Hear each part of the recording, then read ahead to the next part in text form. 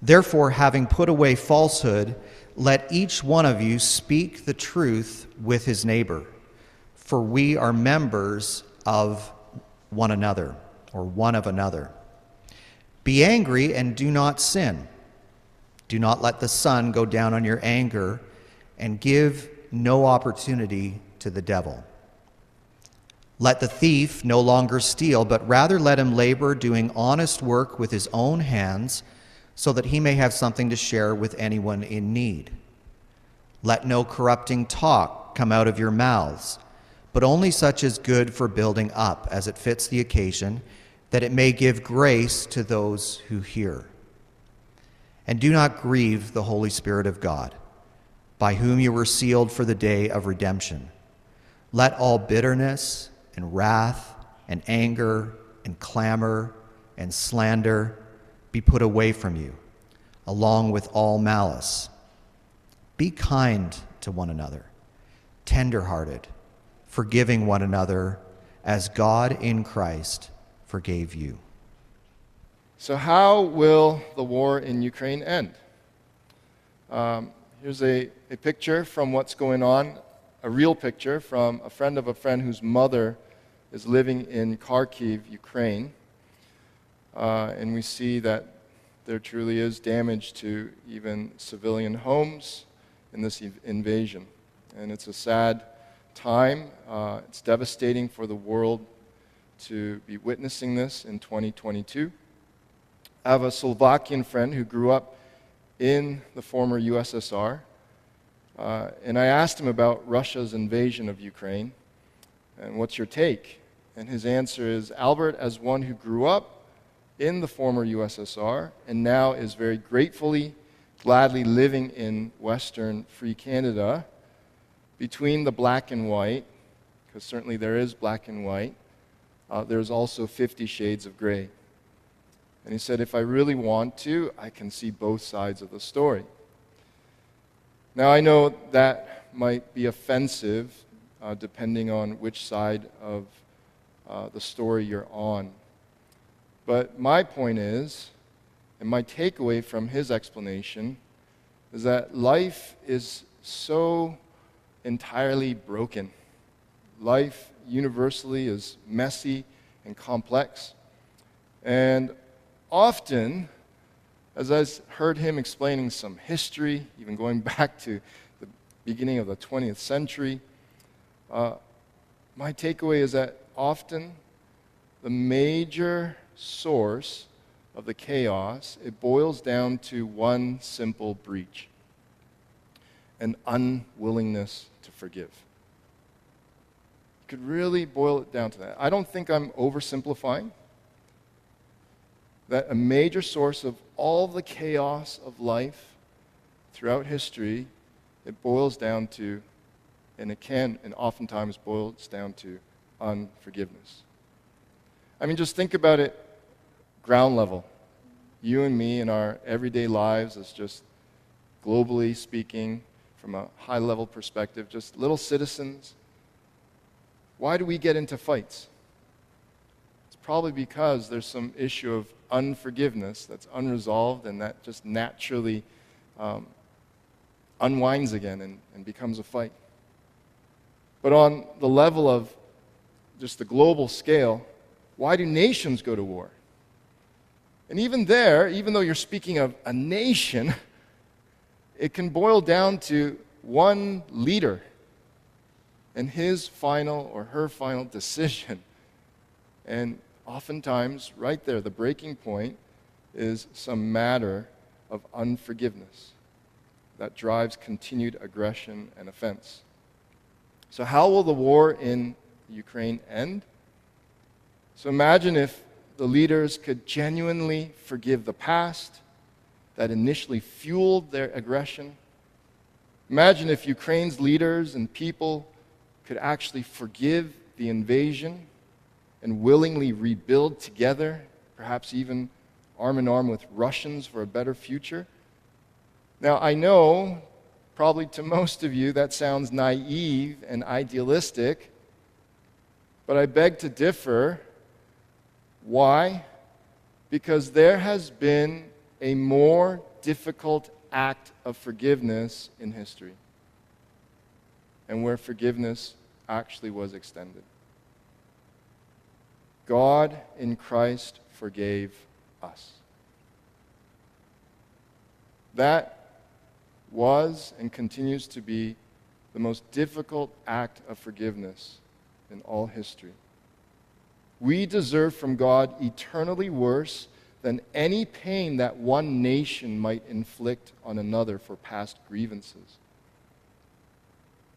And so that's why I believe it's not naive, it's not simplistic to believe that if leaders and people and cultures could just learn to forgive one another, that we could actually rebuild and work towards peace. And that's the sticking point, unforgiveness. A part of the wonderful, just bright, even brighter and warmer than this anomaly of a spring day still in winter, is that the gospel of Jesus Christ is the most powerful antidote to unforgiveness. And that's why today I've entitled the sermon, "The Church's Redeemed Present." We have not only been redeemed in the past, and a perfect work was finished and accomplished by Jesus, and our identity in Christ begins in that historical event of Jesus' death and resurrection, but now we're to live into that in the present, and we're meant to experience ongoing redemption in the present.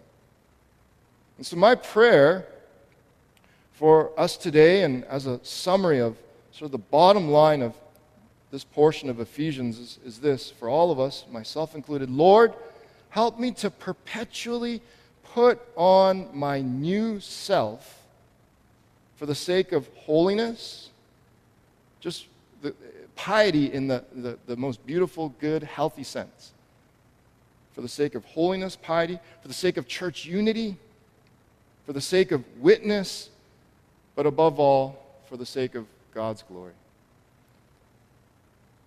Why the new self? Because we're going to see that a very essential and just uncompromisable part of the new self of a Christian is the ability to overflow forgiveness in Christ.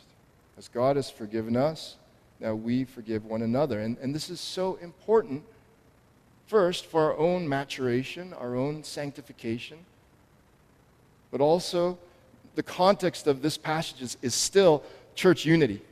If you're reading it and trying to be alert to the context, as Paul is talking about Christian morals now, the new self, he is still in the larger context of church unity and how we're going to be one in Christ. And it's as we perpetually put on our new self, but certainly as we mature as Christians, we become a more attractive witness to the world. And God's name is lifted high, and he gets the glory.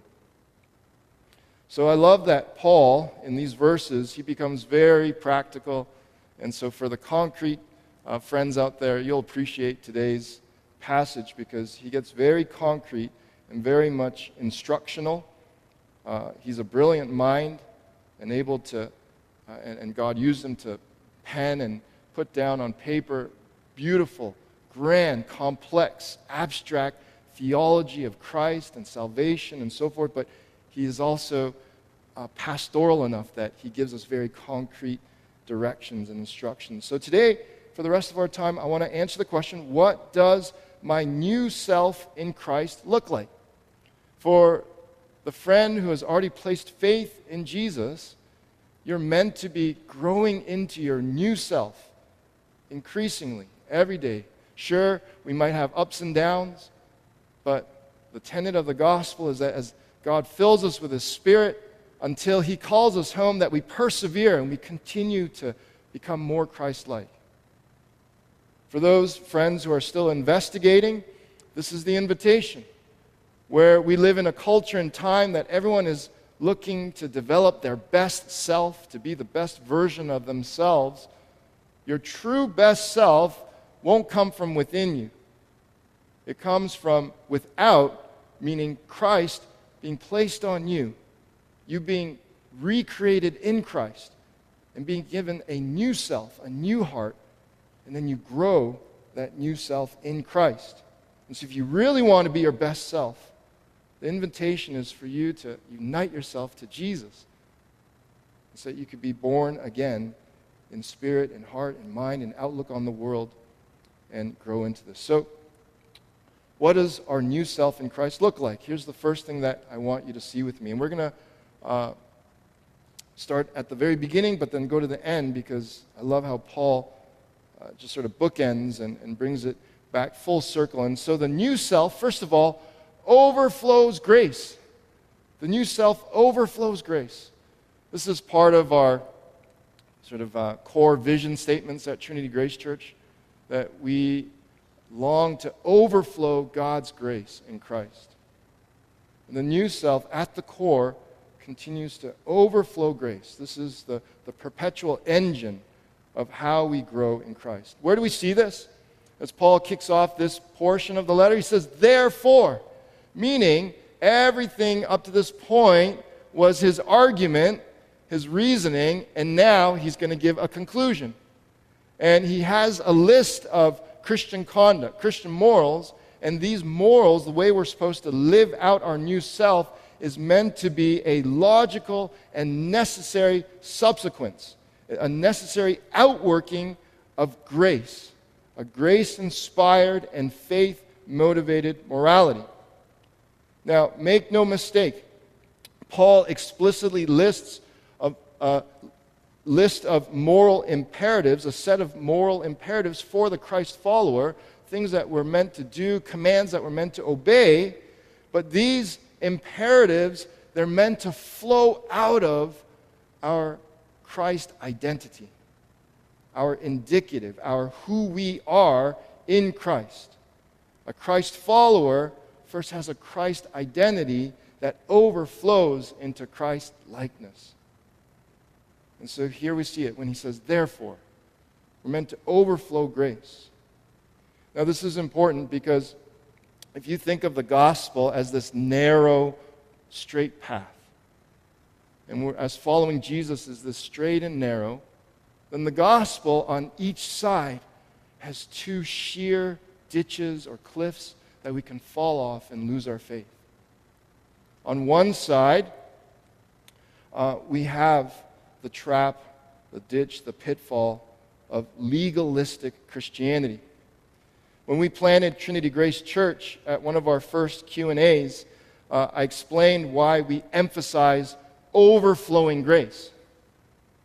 We emphasize overflowing grace because it protects us from these two detrimental ditches. And these two ditches are both counterfeits of the gospel. On the one side, we can actually forget that we've been saved by grace and that we're meant to also be matured and sanctified by God's grace. That it's His steadfast love, His just wonderful mercies that motivates us. The way God has loved us in Christ, that's what is supposed to motivate us to continue to produce good works. Not because we're trying to, clenching our teeth, continue to earn God's favor and earn God's forgiveness and love and grace and so forth. Legalistic Christianity, it has the tendency to be externalistic, meaning you try to live out and demonstrate a Christianity on the outside, on the externals. You say all the right things, do all the right things, but inside, as Jesus accused the Pharisees of, your heart is actually still a tomb. There's something dead inside. Your motivations are awry and they're off. You could put it this way, that there's too much regard for our own self-derived holiness, our self-sacrifice. If you find yourself often in service of the church or in trying to love others, that at the end of the day there's a bitter tiredness in your heart, then that might be a red flag that you're actually going down the path of a legalistic Christianity. Now, on the other side, what we also have to be protected from, and what overflowing grace protects us from, is a lawless Christianity. The opposite of a legalistic Christianity. Lawless Christianity, it would be characterized by a sense of entitlement. I deserve to feel this, to enjoy this, and if God, He just loves me unconditionally, then I can do whatever I want. And so where legalistic Christianity might have a self-sacrificial, like too much regard for self-sacrifice and self-derived holiness, lawless Christianity is self-serving.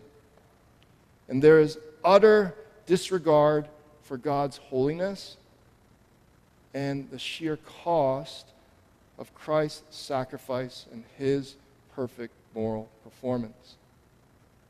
And so let's jump to the end of the passage. Paul brings it full circle, and he wants to remind us, and I think he's wise in doing so because he lists a set of moral imperatives for the Christian, and if we're not reminded that even this obedience is supposed to be an overflow of grace, then our natural heart's tendency is to think that we're actually building up some kind of self-righteousness before God. And so he brings it full circle at the end of the passage, verse 32, be kind to one another, tender-hearted, forgiving one another. Again, this is a moral imperative, but what's the engine? What's the fuel? What drives that ability to be kind to one another? As God in Christ forgave you. That is the starting place for true Christianity. Always remembering how God has loved you. And really, we could make a blank here, a blank line. As God in Christ, blank, and however He has demonstrated His goodness towards you. As God in Christ has been patient with you, as God in Christ has spoken a good word to you, a life-giving word, as He has been merciful, as He has been patient and loving and gentle and so forth. That's how we're going to be able to overflow this to one another. Now, this is right in line, just to, if you're not convinced yet, to look to Jesus Himself. In John's Gospel, before He's crucified, the night before He's crucified, He explains and teaches to His disciples, a new commandment I give to you. The clearest command, the clearest imperative in the new covenant of grace, I would argue, is this command because Jesus identifies it so specifically. A new command in the new covenant I give you, to love one another, but He doesn't put a period there. And He qualifies it, just as I have loved you, so you are to love one another. The old covenant was just love your neighbor as yourself. You and I were the reference point. And so there are loopholes there. Well, I wouldn't love my neighbor this way, so I'm not, or myself this way, so I'm not going to love my neighbor that way. But Jesus eradicates that loophole, as I have loved you, so you are to love one another. Do you see the overflowing nature of this? That's what the new self looks like. It's meant to overflow grace. Well, next I want you to see with me that the new self speaks truth with love. And Paul has already been, he's touched on this in the letter, and we unpacked it, I think, a few weeks ago. But he repeats it here. And so, carrying on, therefore, if grace is really making a difference in your life, this is how you will act. And the first thing he says is, having put away falsehood, let each one of you speak the truth with his neighbor, for we are members one of another. Now, where do I see truth with love? The truth part is easy to identify. Having put away falsehood, so stop lying to one another, stop hiding, stop spinning a web, stop spinning things, stop flattering. There are a lot of ways to lie. Let each one of you speak the truth, so there it is plainly, truth. And where do we see the love? The love comes in this part, with his neighbor, for we are members of one another. Now, this word neighbor here, Paul is first and foremost thinking of your fellow brother or sister in Christ. Context is always helpful. Context, context, context. And Paul is teaching about the church. When he refers to members one of another, he's talking about being members of the body of Christ. And so first here, within the church of Christ, if there's going to be honesty anywhere, it should be the church. And so speaking truth, and I mean, think of your own body. The body is a brilliant metaphor for the church. Your body doesn't lie. If your foot, if you stub your toe and your foot is in pain, then it tells the brain. It doesn't lie. The body doesn't lie. If some part of your body is ailing, then somehow it will show up, and you'll just know the body is unified. And there's true integrity within the body, and so there's a love and care in that sense. And so truth with love. Now, why is it a necessary, logical subsequence that a Christ follower shouldn't lie? We lie for many different reasons. Sometimes it's so that we can hide something we're guilty of, embarrassed of, ashamed of. That's usually the main reason. But nevertheless, we lie. But Paul is saying here, if you are a Christ follower, then a necessity is that a Christ follower shouldn't lie. We put off the old self of falsehood. Now the answer is because if we truly have received and live in God's unconditional love for us in Christ Jesus, then we should be convinced that we are completely safe. For starters, with God.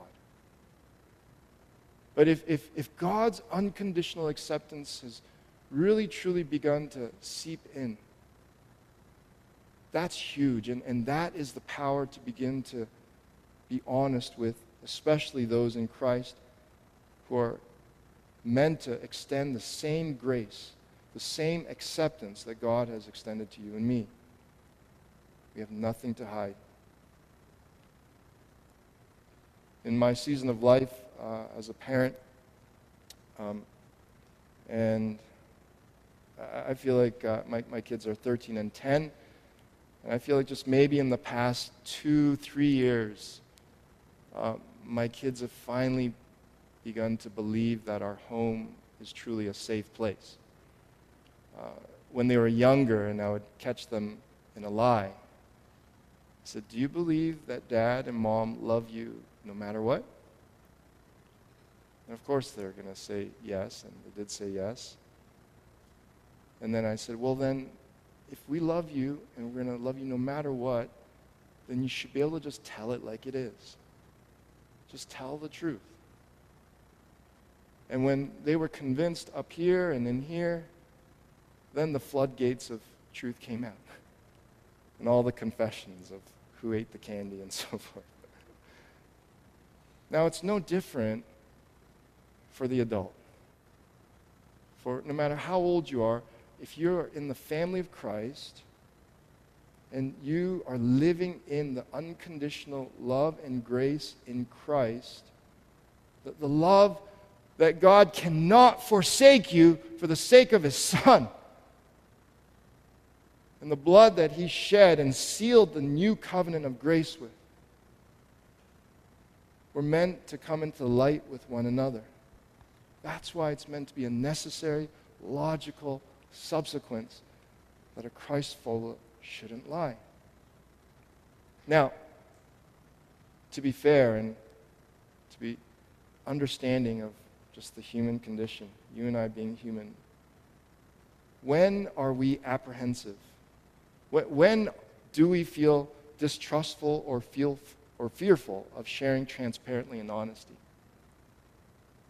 It's when we believe that we will be condemned, when we'll get into more trouble, when we believe we'll be judged judgmentally with condemnation, not judged compassionately for edification. Did you catch that?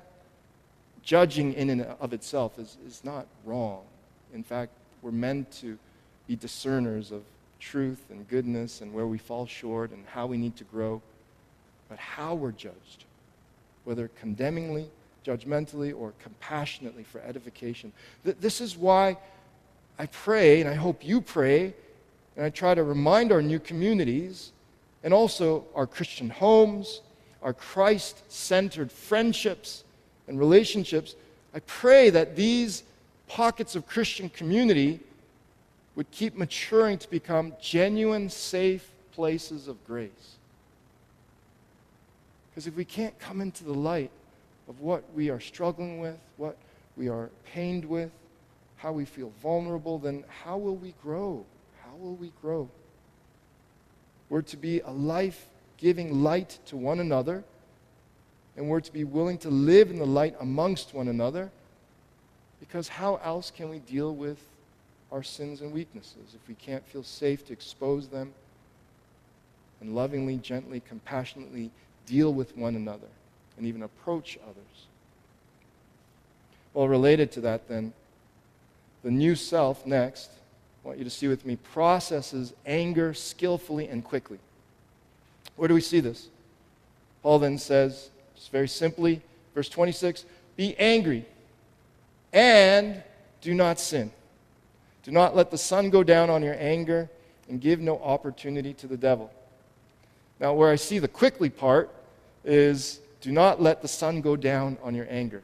If you can process your anger within a day, you're pretty mature. And you're pretty skilled at self-counseling and being self-aware, because I have friends and I know people who are still carrying and unable to process their anger and resentment and bitterness from their childhood.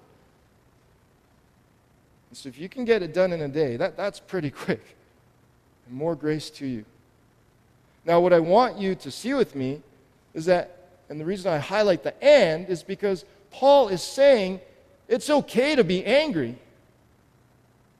Because he's saying you can be angry, that's a fact of life, it'll happen, but don't sin. Anger is meant to be a friend. Anger is meant to be a healthy warning system. And looking through Scripture, an obvious example of a healthy, good anger, a righteous anger, is Jesus in the temple courts, where he is flipping tables. And if Jesus can be angry, then obviously, logically, it's a righteous anger. We know that God, he can be an angry God. But because of his graciousness, his anger lasts only for a moment, especially in Christ. So there is righteous anger, but there is also unhealthy anger. But Paul's exhortation is for us to process our anger quickly and skillfully. Now, let me just share some things more from observation and experience in life, but I think it lines up with what Paul is saying here. Anger is always a symptom. You have to understand, if anger is going to become that tool that actually helps you in life, you have to understand that it's a symptom. You feel anger if something offends your worldview, your system of beliefs, your control, the harmony and equilibrium that you believe should characterize your world. But where there's a symptom, here's the point. If anger is a symptom, then there's always a root cause. There's a root condition. And anger is meant to be a built-in friend and counselor that signals you to reflect on what is making you angry and why you're angered. Okay? Just let me give a quick, easy example. And I've actually felt this as I'm walking with my kids, and then all of a sudden a dog comes out of nowhere and is growling and barking. And anger wells up in me.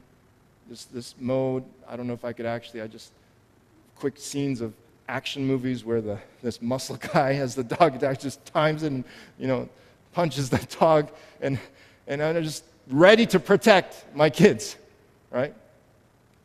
That's a healthy anger. And anger triggers me to want to protect.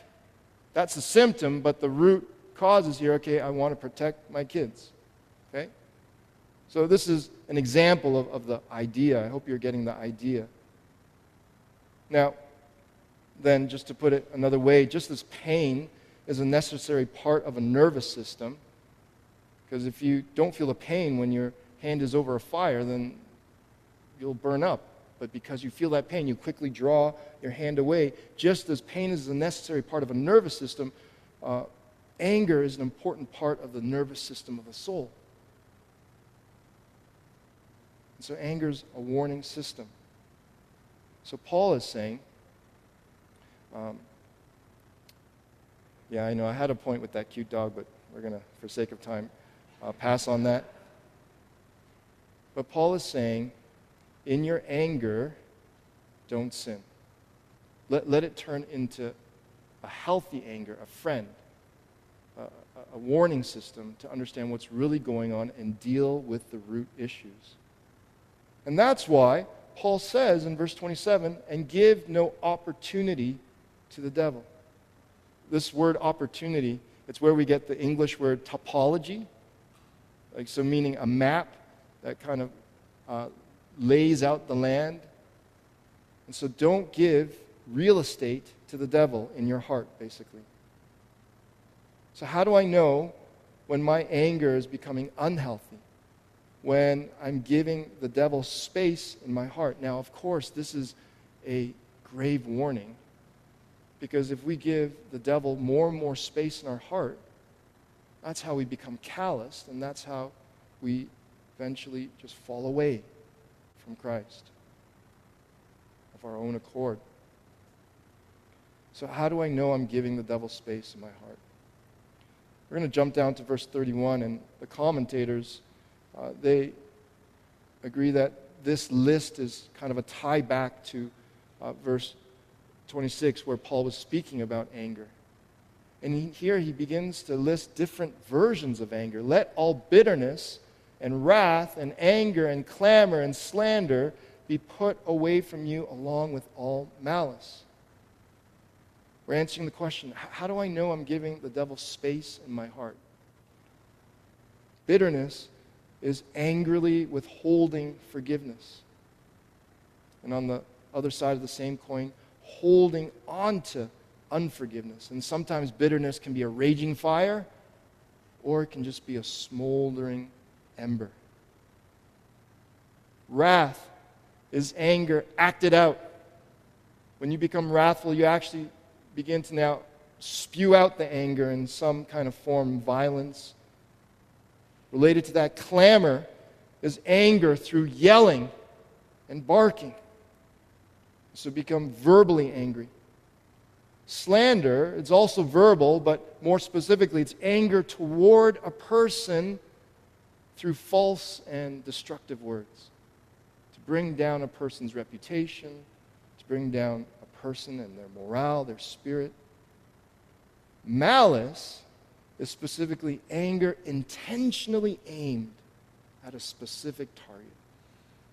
When you have malice in your heart, it's laser focused at that person or situation. So how do you give the devil space in your heart? How do you know you've given space in your heart? Just look at your relationships.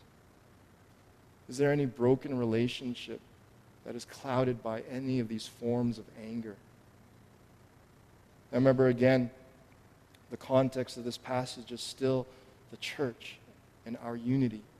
And so all the more within the church, is there any of this that is smoking around? Now, the next point, it's going to sound kind of funny when you initially hear it, so I'm warning you. But what does the new self also look like? The new self has a pure-hearted, not greedy, generous capitalism. Okay? Sorry, the grammar is messed up there. The new self is a pure-hearted, not greedy, generous capitalist. I know that sounds funny, but let me explain. The important part is to notice the pure-hearted, not greedy, generous. Now, where do I see this? Paul, verse 28. Remember, these are all meant to be logical conclusions, necessary subsequences of grace working out in someone's heart, of Christ making a difference. And he says, now let the thief no longer steal, but rather let him labor. And this word labor, it carries the notion of working hard till you're tired. Doing honest work with his own hands. Why? This is where I see the healthy, generous, not greedy capitalism, pure-hearted, so that he may have something to share with anyone in need. One friend put it this way: how can you be generous if you have nothing to share? And so meaning it's good with the right motive that we work and cultivate and earn and build up so that we can share. I love how William MacDonald comments on this part. And he says, stealing takes many forms, all the way from grand larceny to non-payment of debts to plagiarism to the use of false measurements and to falsifying expense accounts. Of course, we could go on, just if there's exploitation, especially let's say you're in the position to hire and pay people. I was listening to a podcast on marriage last week, and the speaker was even saying, spouses, be careful of stealing time from your spouse. Meaning, you promise that date night, but then you let work get in the way or some other priority get in the way, and you're stealing their time. That could be another form of stealing. Now, William MacDonald, he makes the point, and I agree with him, and he says what Paul is saying here is radical and revolutionary. The natural approach, and I'm just reading from him now, the natural approach is for men to work for the supply of their own needs and desires. Greedy capitalism. When their income rises, their standard of living rises. Everything in their lives revolves around self. But this verse suggests a nobler, more exalted view of employment. It is a means of supplying a modest standard for one's living and one's family, but then alleviating human need, spiritual and temporal, at home and abroad, and how vast that need is. Next, what does my new self in Christ look like? Paul wants to see that the new self filters the tongue. And he goes on to say, let no corrupting talk come out of your mouths, but only such as is good for building up, as fits the occasion, that it may give grace. Words that actually give grace to those who hear. This Friday, we had our parents' new community, and something that happens all the time with little ones, and a story was just shared again, how a little one was repeating exactly what mom and dad were saying. And mom and dad were saying just crap a lot, right? And then, so little one, crap, right? It's cute, but it's like, then the parent realizes, oh my goodness, I gotta watch my words. Now, similarly, like why for the Christ follower should we care about? Why is it a necessity that the way grace overflows is to watch our mouths? It's because God himself, our Father in heaven, has spoken the most beautiful word to us. One of grace and forgiveness in Christ, the gospel. Now, Paul, he shows us the other side of this, that your words can actually corrupt. Just as when a virus gets into your computer and corrupts files and apps and the operating system, so words can corrupt. If you don't do this experiment, but this happens in life all the time, where someone is saying something negative, something demeaning, something to tear down someone, and that actually gets into their psyche, and they begin to believe those words, it corrupts their being. It corrupts their soul, and their soul begins to break down. But the new self intentionally seeks to build up. And so we're meant to have kind of a reverse customs office in our brain, where customs is more about who do we let into the country. Reverse customs, who do we let out? And so before we speak, that we develop that muscle, that spiritual muscle. Are these words giving grace? Are these words going to build this person up? Because of the word that God has spoken to us. But we're also to see that the new self does not take for granted its most precious relationship. So Paul, beginning to wind down this passage, And he says, and do not grieve the Holy Spirit of God, by whom you are sealed for the day of redemption. I love how a brother put it during morning prayer yesterday, just praying and meditating about this verse. The fact that we can grieve God, the fact that we can grieve the Holy Spirit. I mean, this is God. So I don't know if this illustration is going to do it justice, but let's say, Jeff Bezos, one of the richest men in the world, owns Amazon. And let's say I don't buy that $5 toenail clipper from him, and I buy it from AliExpress instead. Is he really going to care? Probably not. Okay? I can't grieve him, per se. He's still going to make his money somewhere. But God, being even greater than all the tycoons of history, being more moral, and perfect in holiness, on one hand, he could, in his greatness, not care. And yet, now in Christ, as he indwells us by his Spirit and comes as close and intimately to us as God possibly can, he makes himself, in that sense, I want you to hear this carefully, vulnerable. I don't mean that God can be thwarted by us or that he be put off the rails by us, that he's going to be somehow become depressed and his plan of redemption is not going to be fulfilled. I don't mean that at all, but the fact here, just black and white, that we can grieve the Holy Spirit. And so Paul is saying, don't take for granted. Don't take for granted your most precious relationship. It's not, if you're married, it's not your spouse. If you're a parent, it's not your children. If you're single, it's not your best friend. But it's the Holy Spirit. Now, why? Because it's the Holy Spirit who has actually applied grace to us. It's the Holy Spirit that has brought us into the body of Christ. And as he has been the one to demonstrably apply what Christ has done on the cross and the resurrection to our hearts, you could say that he's the one that actually was that final messenger. Christ leaving his Spirit, and the Spirit is the final messenger to actually tell us in our hearts and minds of this gospel, to speak this word, to apply the love and grace of God in Christ to us. Then if we're not living in these ways, this new self, then we're spiting him. We're not loving others as he has loved us. And so that's why I bring it back full circle now. Be kind to one another. Tender-hearted. That's straightforward. Forgiving one another as God in Christ forgave you.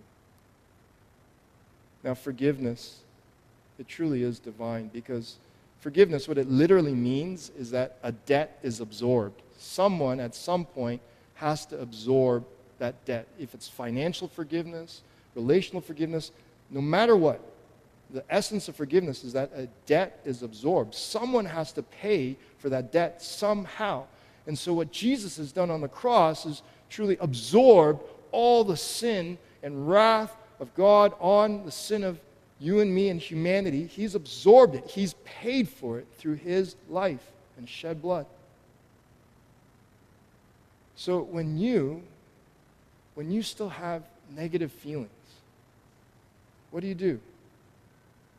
You're not meant to absorb that yourself per se, because if you do, in that sense, modern psychology has it right. You're just going to take in all that toxicity, all that negativity. It's going to show up in your body somehow. You are not capable. You will break down physically and spiritually at some point if you try to absorb all the debt of forgiveness. And so what the Christ follower is called to do, the way we continue to forgive one another, is to remember as God in Christ forgave you. If those negative feelings are at the door of your heart again and again and again, whatever bitterness, malice, clamor, wrath is seeking to break out of the cage of your old self's heart, just dump it, pray it, pour it out into the nail-pierced hands of Jesus Christ. That's the only way you're going to be able to forgive, to perpetually forgive, in a healthy way to forgive. And remember that Christ forgave you. Speaking from my own life, there was one person, it took 5 years of just continually, I thought I had forgiven.